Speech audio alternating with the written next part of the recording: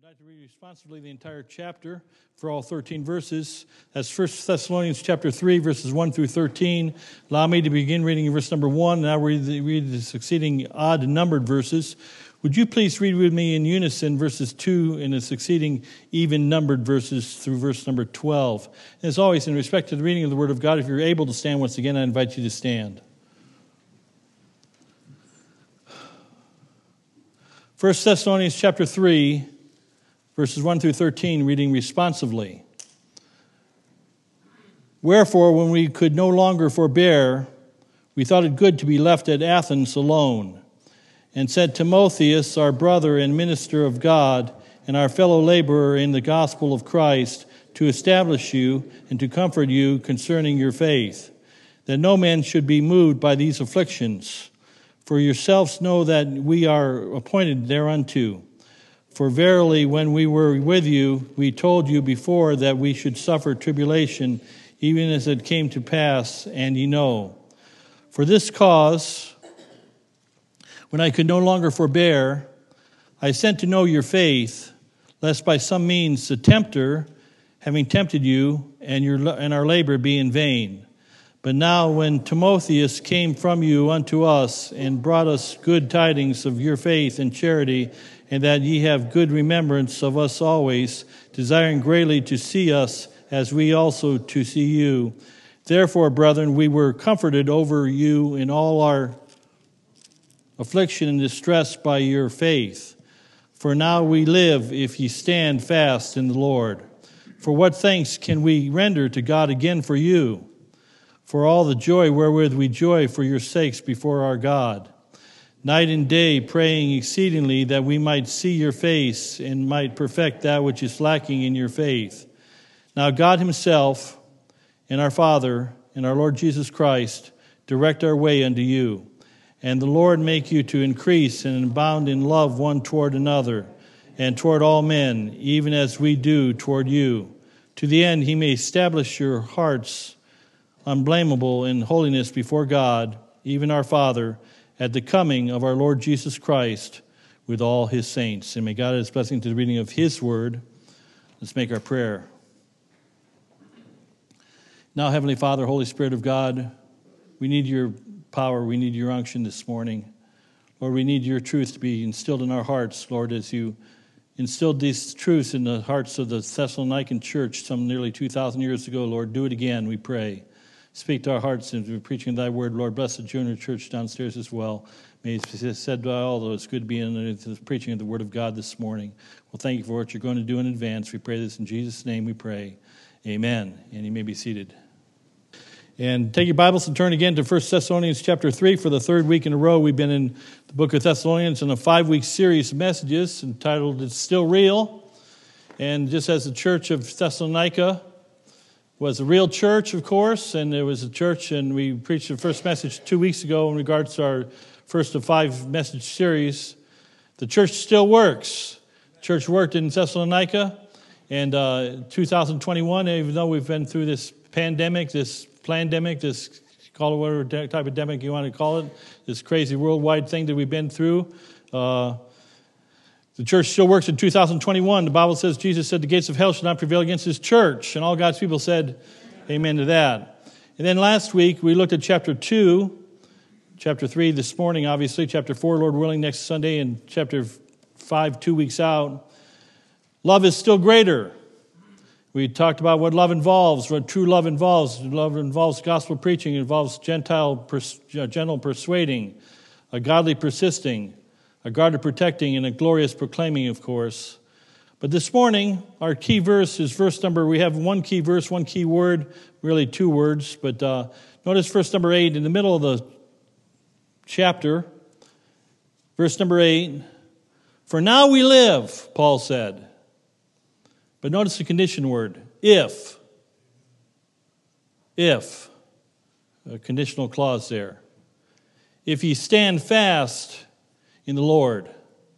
The gates of hell shall not prevail against his church. The Bible's clear about that. The church still matters. The church still works. Love is the greatest of all. 1 Corinthians 13. Love still works. Love is greater than faith, hope, but the greatest of these is charity or love, the Bible tells us. And I want you to notice that here we get to this third part of what still matters this morning. And it matters that we stand fast to the Lord. In fact, look at the two parallel verses, verses 2 and verse 13. Verse number 2, and sent Timotheus, Paul said, and our brother and minister of God and our fellow laborer in the gospel of Christ to establish you and to comfort you concerning your faith. This church needed to stand. This church needed to be established. Paul was there for 3 weeks in Acts chapter 17 and planted this church. Go to the last verse of the chapter, verse 13. To the end that he may establish your hearts unblameable in holiness before God, even our Father, at the coming of our Lord Jesus Christ with all his saints. The church at Thessalonica was a church that stood for Christ. It stood for truth. And God gives us a warning. I've lived in Torrington, Connecticut all my last 37 years of my life. And there's several buildings in Torrington that many of you, if you're new to Torrington or haven't been here in the last 10, 20, 30 years, they're now houses and places of community centers and so forth that used to be church buildings. There used to be several churches that preached the gospel in Torrington, Connecticut that are now no longer in existence. And Jesus warns us in Revelation chapter 2 of the church at Ephesus. God says that they turned lukewarm, and the Lord says, or else, he likens churches to a candlestick. He says, I will come unto thee quickly and remove thy candlestick. It's vital and matters that Harvest Baptist Church stand for Christ. It's vital that it makes a difference in what we stand on. Doctrine, as we're going to find out. It makes a difference. It's vital to your life and to my life to be on the right side. Today is D-Day. And tonight, Lord willing, we'll touch on it more in detail tonight in regards to what happened. But there were 57 million, I believe it was, Germans on the wrong side of history. There were tens of millions of Japanese followed their Hirohito instead of the Savior, Lord Jesus Christ. They were on the wrong side of history. And truth, in the end, truth always prevails. And I'm telling you this morning, in regards to this conditional clause of verse 8, our text verse, one more time, Paul said to this great church at Thessalonica, this church that worked, this church that had the patience of hope and the work of faith and labor of love, this church that had love as its heartbeat. Paul said, for now ye live, or we live, if ye stand fast in the Lord. I want to deal with the subject of standing for truth this morning, standing for the right. In the end, truth always wins. What are you standing on this morning? Truth matters in your life, to stand and to be counted. And we can stand one day and fall the next day if we're not careful. There's that conditional clause. And so I want to give you, to break down the small chapter in 3 divisions, of course, verses 1 to 5 this morning as we begin this morning. It's final number 1, verse number 1, to stand or to stick with God's men. Notice with me, please, verse number 3, or verse number 1 of chapter 3. Wherefore, when we, Paul speaking here, of course, by inspiration of the Holy Spirit of God, and he's no doubt referring to Timothy and Silvanus or Silas as well, but it's particularly Timothy, as we're going to read about in the next verse.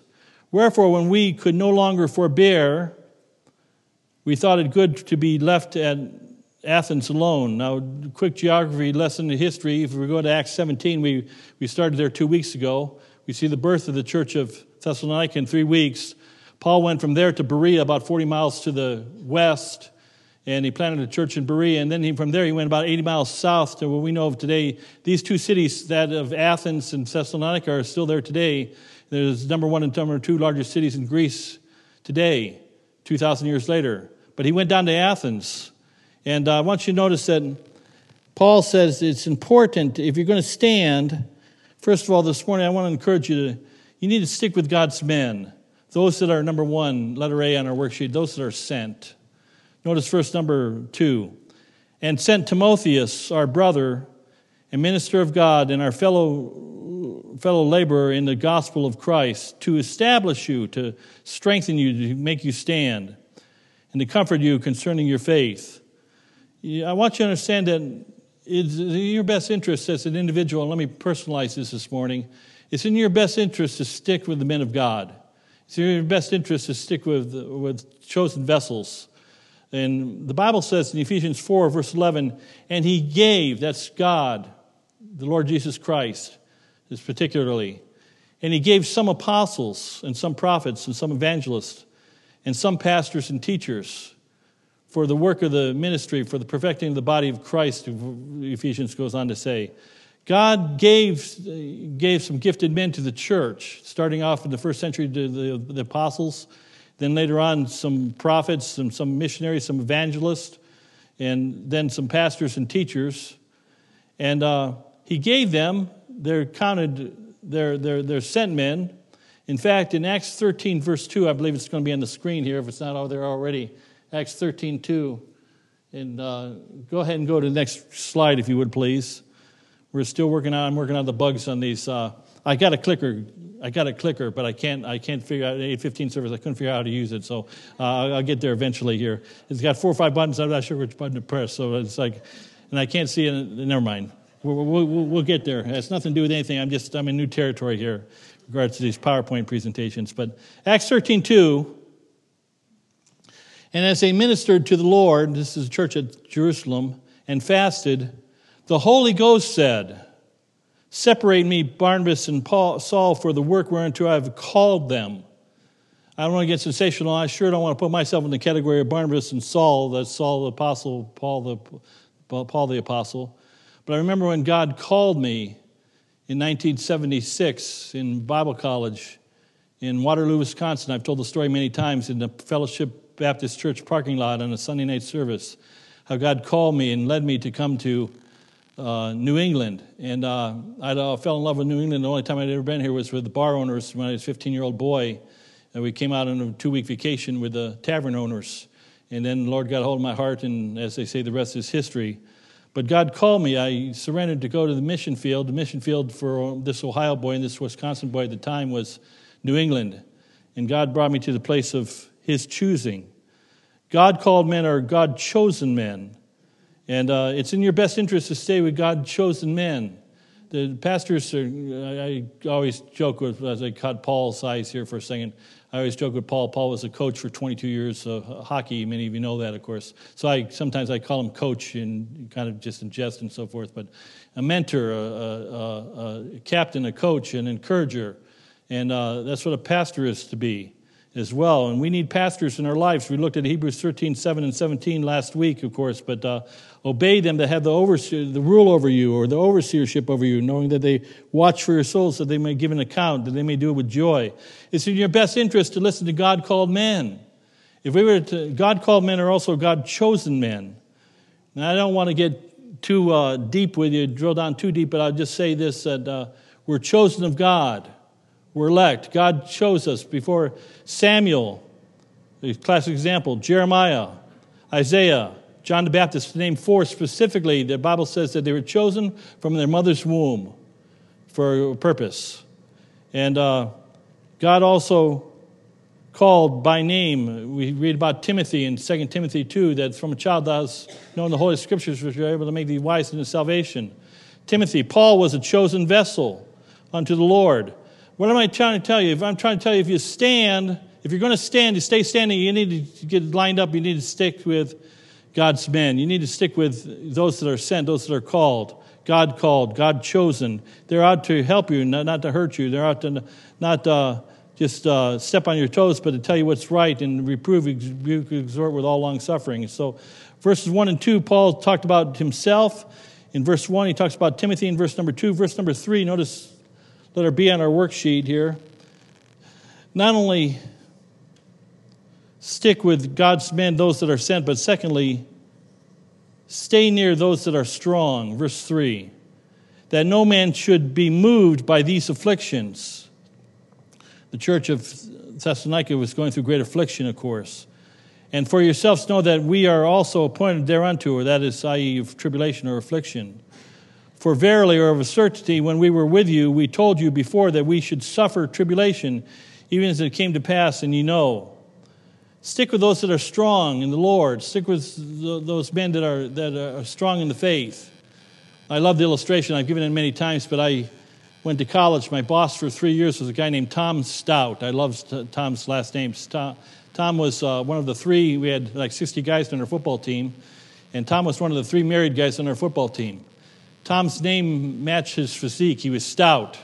He went both ways on the football team. He was married and had 4 kids. Somehow he juggled work, full-time college. I think he graduated summa cum laude or summa cum laude, and marriage and 4 kids and a full-time job in college and football. He managed it all. But I remember working in Waukesha, Wisconsin, Brother Dave. I told you the story, and when Brother Dave was just there a couple of weeks ago for a business trip. And when I was working in Waukesha at a big mental institute, and it was big, and it was mental for sure. They had several hundred people in there, and they had 2 guards around the clock. And Pinkerton Security, Tom Stout was my boss. Just so happened I was working that day with Tom Stout. It was a Saturday morning, and a drunk walked into the nurses' lounge. And one guy was on roving patrol, and one guy was sat at the front desk with all the monitors, TV monitors and so forth. And the only weapons that we had were walkie-talkies, so we could talk to each other. And so I get this walkie-talkie, Marty, you need to head down to the nurses' lounge. There's a drunk in there. You need to escort him out of the building. I'm 140 pounds sopping wet back in those days here. I'm a 19-year-old kid. And I walked down. I'm shaking in my boots. I walked down. I've told the story many times, but it was true. I was nervous as all get out. I said, oh, boy. All I had going for me was a uniform and a radio, a walkie-talkie. And I walk in this nurses' lounge, and sure enough, here's this drunk in this nurses' lounge with several nurses kind of off to the side, and he was a big man, he was twice my age and so forth, and I was nervous. But I wasn't that nervous because I knew that I had a strong man 50 yards down the hallway in Tom Stout that was bigger than any man in the building, and if I needed help, it was like, Tom, help, come quick. But he melted like a little puppy dog, a little girl, and walked out with me. And I was thanking God. I still thank God for that whole event when I think about it, how God took care of me. But I was with a strong man, and it gave me strength. And the Bible says in 2 Timothy chapter 4, verse number 5, a parallel verses to this verses 3 and 4, that, but thou watch thou in all things, endure afflictions, do the work of an evangelist, make full proof of the ministry. Ephesians 6:10 says, finally, my brethren, be strong in the Lord and in the power of his might. And so, if you want to stand in the evil day, learn to stand with strong men, be with those that have endured some tough times, some times of affliction. But then let her see, verse number 5. For this cause, when I should no longer forbear, Paul said, I sent to know of your faith. He sent Timothy back from Athens back to Thessalonica, lest by some means the tempter, having tempted you, and our labor be in vain. They were new Christians. They got on fire for the Lord. In 3 weeks, the church was built. They had a great love. They were work of faith and labor of love, but they were going through a time of tribulation and affliction. And Paul said, if you're going to stand up, you need to stay standing rather and be unmovable, always abounding in the work of the Lord. Then you need to be with those that are submissive, those that are servants of the Lord. James 4:7 says it this way, submit yourself therefore to God. Resist the devil and he will flee from you. I have to be a little careful here, but I want you to know who are you more afraid of? Who are you more fearful of, COVID or Christ? We all stand before Christ in one day and give an account of the things done in our body. We need to submit ourselves to God. We need to resist the devil, the Bible says, the tempter. I want you to know it's not on your worksheet, but let me just give you, Satan desires to deceive you. He wants to deceive you. We see that in the Garden of Eden in Genesis chapter 3, where he said, yea, hath God said. He wants to question God's word. He wants to deceive you. He wants to discourage you. Don't raise your hand, please. But how many here have ever been discouraged? All of us, hands go up, of course. He's the discourager of the brethren. He's the accuser of the brethren, Revelation 12 tells us. He wants to deceive you. He wants to discourage you. He wants to defeat you. He wants to devour you, like a lion, roaring lion, walketh about seeking whom he may devour. He wants to destroy you. If he could, he'd kill you, John chapter 10, verse 10. But greater is he that's in us than he that's in the world. We have the Holy Spirit of God. We have Christ in us, the hope of glory. And we need to be around strong men that endure affliction. We need to be around men that are called of God, and those that are submissive to and fearful of standing before a holy God, and not and they can stand up and resist the devil, and he will flee from you. But then verses 6 to 8, the second truth in regards to, we're addressing the question on standing, taking a stand for, it says still matters, or taking a stand still matters rather. Taking a stand matters, we need to stand for God's word. Verse number 6. But now when Timotheus came from you unto us, and brought us good tidings of your faith and charity, and that ye have good remembrance of us always, desiring greatly to see us as we also to see you. I want you to notice that it says that word good tidings is the same word that we get our word gospel from. And so when we stand with God's word, we need to stand first of all for the true gospel. The gospel once delivered to the saints. We looked at Galatians 1, 6 through 9. It's not on the screen behind us, of course, but we looked at it last week. If any man preach any other gospel unto you that you have received, let him be accursed. There's only one gospel, but there's many other gospels. There's a gospel that says you're saved by faith, but then you got to keep it by works. That's a false gospel. There's a gospel that says that you got to be saved, receive Christ as Savior, you're going to be baptized. This is a Baptist church, but that's a false gospel. There's a gospel that says, well, you need to live the golden rule all your life, and then you'll go to heaven. That's a false gospel. The gospel is Jesus Christ died for our sins. He was buried and he rose again the third day. And we put our faith and trust in that gospel and that gospel alone. We need to stand on God's word. Are you saved this morning? Say amen. And so we stand for the gospel of Christ. Ephesians 1:13 says it this way, in whom we also trusted after that ye heard the word of truth. The gospel, or the good news, or the good tidings, as we see in our text, verse 6. This good news, good tidings, this gospel of your salvation, in whom also after that you believed, you were sealed with that Holy Spirit of promise. Now, I don't mean to be, I'm not trying to pick on anybody. I came very close to being a Pentecostal in my early days. I went to an Assembly of God church, and I didn't know any better. I was just a kid. And one they were all about tongues and about signs and miracles and so forth. And then there's this Baptist church, and everybody knows which way I ended up falling finally, which way I ended up going, of course. But many in the Pentecostal movement talk about the full gospel, and they say if you don't have tongues, there's some that believe. And I can think of the church right now in my mind that I could name by name, and I've been there 1,000 times, literally. And some of you now know what I'm talking about, but I've been there literally 1,000+ times, and to this certain church, and it's our old building, in case you're wondering. But they believe that if you don't have the manifestation of the Spirit, that you're not saved. I want you to know that I'm saved by the Holy Spirit of God. I've got the true gospel of Christ, and I'm sealed by the Holy Spirit of God unto the day of redemption. And so we need to stand. If we're going to stand, we need to stand on God's word. We need to stand, first of all, on the gospel. But then, secondly, we need to stand with the godly. Now, look at verse 6b. Paul said that they had good remembrance of us always, desiring greatly to see us as we also to see them. Paul was explaining the love that he had, and that in turn the Thessalonican church had for him and for them, i.e. Timothy as well. Therefore, brethren, we were comforted over you in all our tribulation, all of our affliction and distress by your faith. And so we need to stand, not only stand with God's word, but we need to stand with the godly. I want you to turn, it's not on the worksheet, but I want you to turn to 2 Thessalonians, one page in your Bible probably, chapter 2. And I have to be careful. I have to slow down to make sure that you don't misunderstand my point here.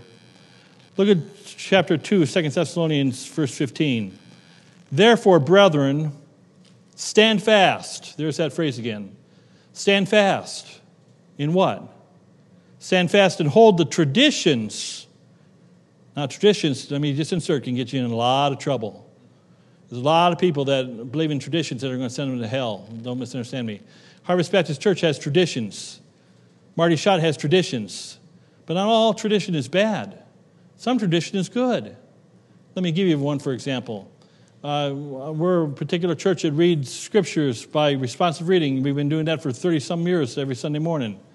That's part of our tradition. We sing the old songs of the hymns of the faith. That's part of our tradition.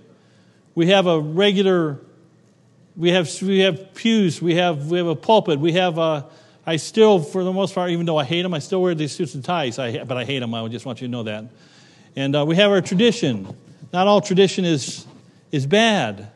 Some tradition is okay. In fact, some of our tradition is good, and here's why. Which ye have been taught, whether by word of mouth, that is, or our epistle or letter or the word of God. You see, when Paul wrote these book of Thessalonians, for example, we believe the first book, some believe it was the first or second book ever written in the New Testament. None of the New Testament was even written. So again, I don't think I give you point B yet. Point B is stand with the godly. There was a day when I didn't know what to believe because I didn't know the Bible. But I had mentors in my life, preachers in my life, godly men in my life that told me what was true, what was yea, yea, and what was nay, nay, what was false and what was true, and I had to be dependent upon them. You say, well, that's not Scripture. We shouldn't follow man. Hey, we all know what the famous word of all 2- and 3-year-olds is, why. It's always why. And mom and dad have the same answer. Because I told you so, that's why. That's the answer. Because mom and dad knows best. Father knows best. Mom knows best. When we don't know the Word of God, when we're babes in Christ, we've got to place our trust. And I told you I needed to be careful here, but we need to place our trust and faith in godly men and the godly women to direct us in the right ways. The Bible says in 2 Timothy 3:12, yea, and all that will live godly in Christ Jesus shall suffer persecution. Paul was a veteran. He was a veteran that suffered persecution and been through the trial, and now he's trying to encourage these Thessalonians that if I did it, you can do it too by the grace of God. If God be in you, greater is he that's in you than he that's in the world. And so stand on God's word. Stand for this gospel. Stand for the godly. Stand with the godly, rather. But verse number 8, it's back to our text verse. One more time. For now we live if we stand fast in the Lord. Now there's a lot there to unpack in that one verse, but notice thirdly, stand firmly grounded in doctrine. The Bible says in 2 Timothy 3:16, all Scripture is given by inspiration of God and is profitable for doctrine, for reproof, for correction, for instruction in righteousness. Verse 17 says that the man of God may be perfect, thoroughly furnished unto all good works. The Word of God is there to stabilize your life, to ground you in doctrine. It's interesting that 1 Thessalonians deals with almost all the major doctrines of the Bible, starting with the Trinity. We have God the Father, God the Son, and God the Holy Spirit, and found several times in this book of Thessalonica. The doctrine of sin is the teaching, the truth of sin. Nothing's a sin in America anymore. It's all an addiction. It's all a disease. It's all an aberration. It's a lifestyle. It's a choice. Nothing's sin anymore. But the Bible defines the doctrine of sin. It defines the doctrine of the church, the called out assembly, the local New Testament church. And most of all in this book of 1 Thessalonians in all 5 chapters, as we're going to find out next week and next Sunday, Lord willing, and 2 Sundays out, deals with the doctrine of end times, the coming of the Lord Jesus Christ. And so standing firm on doctrine, grounded in doctrine is so vital. Jesus said in John 7:17, if any man will do his will, he shall know the doctrine, whether it be of God or whether I speak of myself. And that's John 7:17 rather. Shall know the doctrine. I was in a certain church. It was a Baptist church, I'll tattle. And I don't want to say what the heresy I heard from the pulpit, but I heard the preacher preach. First time I'd ever been in a church, he preached some heresy. And he obviously thought he was preaching the truth, but he basically said that only preachers can lead people to the Lord. That's not true. You ever heard of Aquila and Priscilla? You ever heard of there's several people in the New Testament that led people to the Lord that weren't evangelists or preachers or pastors, but they brought people to Christ. Andrew found Philip, I believe it was, and brought him to Christ and so forth. So we have to be careful. We have to be careful that we're grounded in the word of truth. John 16:13, one more verse. Howbeit, when he, the Spirit of truth, is come, he will guide you into all truth. For he shall not speak of himself, but whatsoever thing ye shall hear, that he shall speak, he will show you things to come. I believe, by the way, and we'll be preaching on the next 2 Sundays, Lord willing, but the coming of the Lord is not trite when I say this. You've heard it so many times, but it's nearer than ever before. It's around the corner. I really believe it's coming soon. Soon and very soon we're going to see the King. I see that. He's going to show us things to come. I think we're getting a glimpse into the end time days before the rapture of the church. And so we see in this taking a stand for truth, that is vital to stand for truth. We need to stand with God's men. We need to stand with God's word. But thirdly, verses 9 to 13. Notice thirdly, if we're going to stand, and it's vital that we stand, it's vital that we stick with the truth. We need to stay on God's path. 4 things about God's pathway. First of all, God's pathway, verse number 9, is the pathway of praise. Notice what Paul says. We see this verbiage several times in this book of 1 Thessalonians 5, or 1 Thessalonians rather. For what thanks can we offer to God again for you, for all the joy wherewith we joy for your sakes before our God. Notice for what thanks. Notice that this pathway of praise, Psalm 100 and verse 4 says, enter his gates with thanksgiving, into his courts with praise. Be thankful unto him and bless his name. The pathway of praise. I don't know about you, but it's so easy to become complaining and to be pessimistic and to be down in the mouth and downhearted and discouraged. It's so easy. It doesn't take any effort at all to get discouraged. It takes effort, it takes work to be praiseful.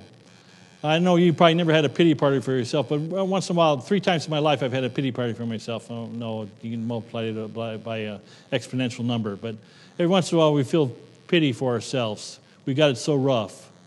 The car broke down. We got an unexpected bill. This happens, that happens, whatever it is.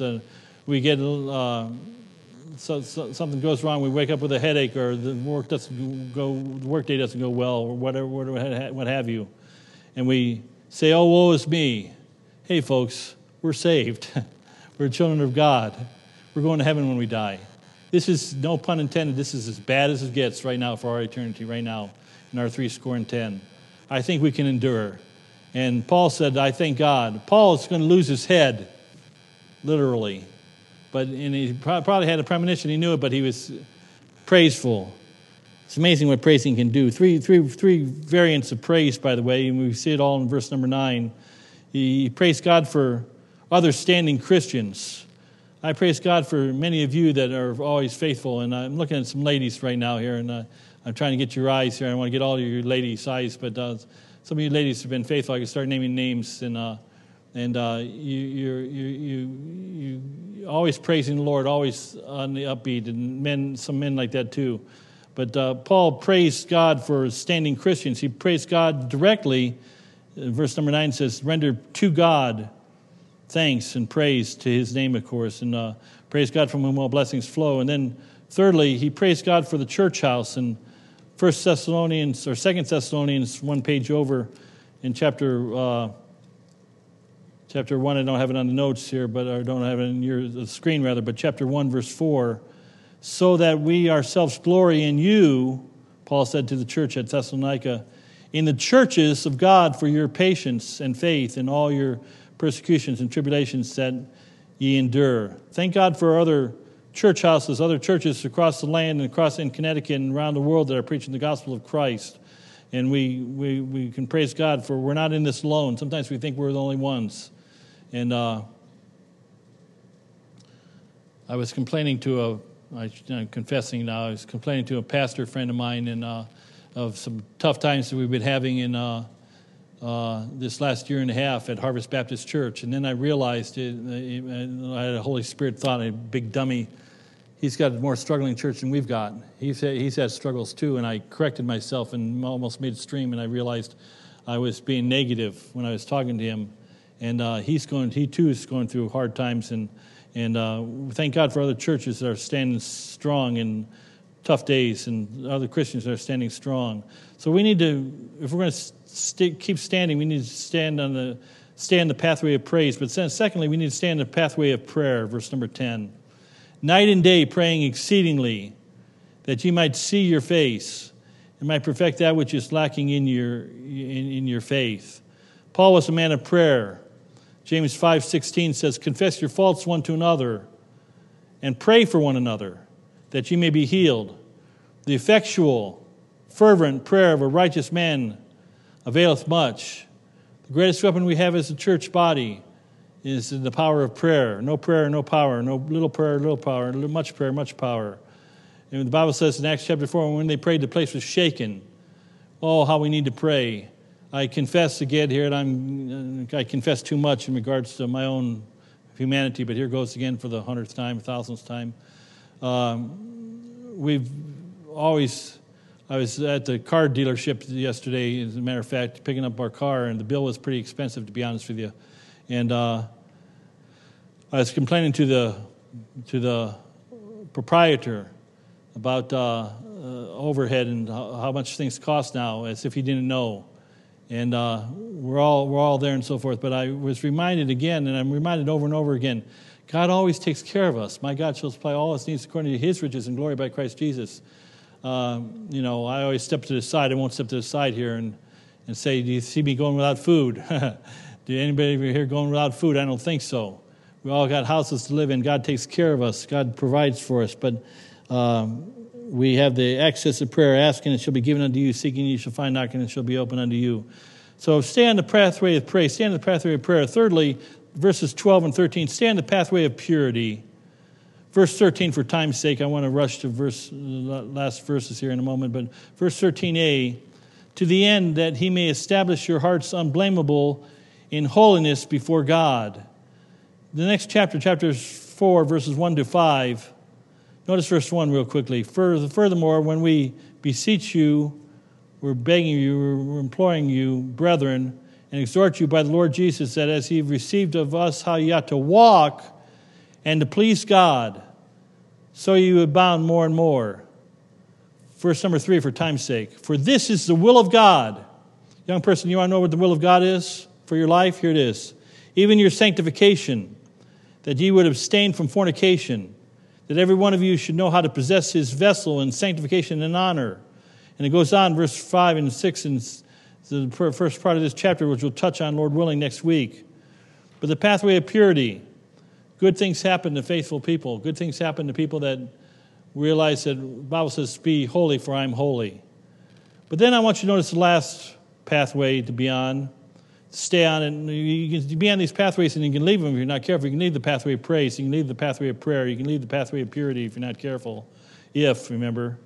But then fourthly, the last part of verse 13, the last half of the verse rather, in holiness before God, even our Father, notice, at the coming of our Lord Jesus Christ with all his saints. Notice the pathway of promise in his coming. The pathway of promise in his coming. If we were to turn to 1 John chapter 2, it's not on the screen, but 1 John 3:3 should be on the screen. But 1 John 2:28 says that we should not, little children, abide in him, that when he shall appear, we shall be like him, for we shall see him as he is. But 1 John 3:3, and every man that hath this hope in him purifieth himself, even as he is pure. When we know that the Lord's coming is near, I end with this illustration. Don't turn me off. I'm almost done here. I'm thinking of a particular Christian. He's in my mind. I can't name his name, of course. I want to do that. He's a devout Christian. He served the Lord God with all of his heart, mind, and soul for, as far as I know, 20, maybe 30 years of his time. Lives in Connecticut here, as a matter of fact. Never been a member of our church, but I know this brother. I've known this brother for 38 years or thereabouts. And something happened about 30 years ago now, 25 years ago. After serving the Lord for 20 years, the Bible says, if we live, for we now live, currently, presently, we live, if ye stand fast in the Lord. Something happened in his life. I don't know what it is. I believe he's a brother in Christ. But he fell away from the things of God. His family is now falling away from the things of God. I've lost track of him. I haven't seen or talked to him in at least 10, 15 years probably. And he fell by the proverbial wayside. The church is still working. Love is still the greatest. But we need to take a stand. It's vital that you take a stand, because one day it is appointed a man wants to die, but after this, a judgment. So I want you to know that it's vital that you stick with God's men. It's vital that you stick with God's word.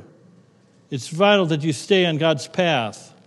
What I'm trying to tell you is taking a stand, Paul says to this church that started off with a great fire and great gusto, if I could use that phrase.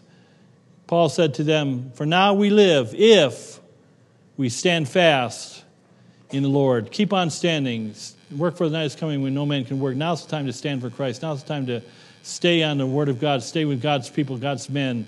Now's the time to stay on God's path, his pathway of praise, his pathway of prayer, his pathway of purity, and his pathway of his soon coming in Christ in the coming clouds. Let's bow for prayer. Heavenly Father, Lord, I've been preaching about your second coming now for almost 40 years now. Lord, I remember when I was a teenager and I first heard the truth and it sunk in. I never thought I'd be a preacher because I thought you'd come back in the 70s. Then I thought you'd come back in the 80s. Then I thought you'd come back in the 90s. And then the new millennium happened. Then the teens happened. And then, Lord, here we are in 2021. I can't believe it. And you still haven't come back, Lord, but you still promised your coming is near. Your coming is nearer than ever before. Help us to not default now. Help us to keep on standing. Lord, when we live, Lord, I'd rather live for something than die for nothing. Help us to stand for what's right. Help us to stand on Christ, the solid rock. Lord Jesus, you're coming again. Help us to be found faithful, we pray. Blessed in our moments of invitation, I ask, I pray this in Jesus' name. Amen. 125 in the hymn book it is. 125 as we stand together. Marvelous message we bring, glorious carol we sing.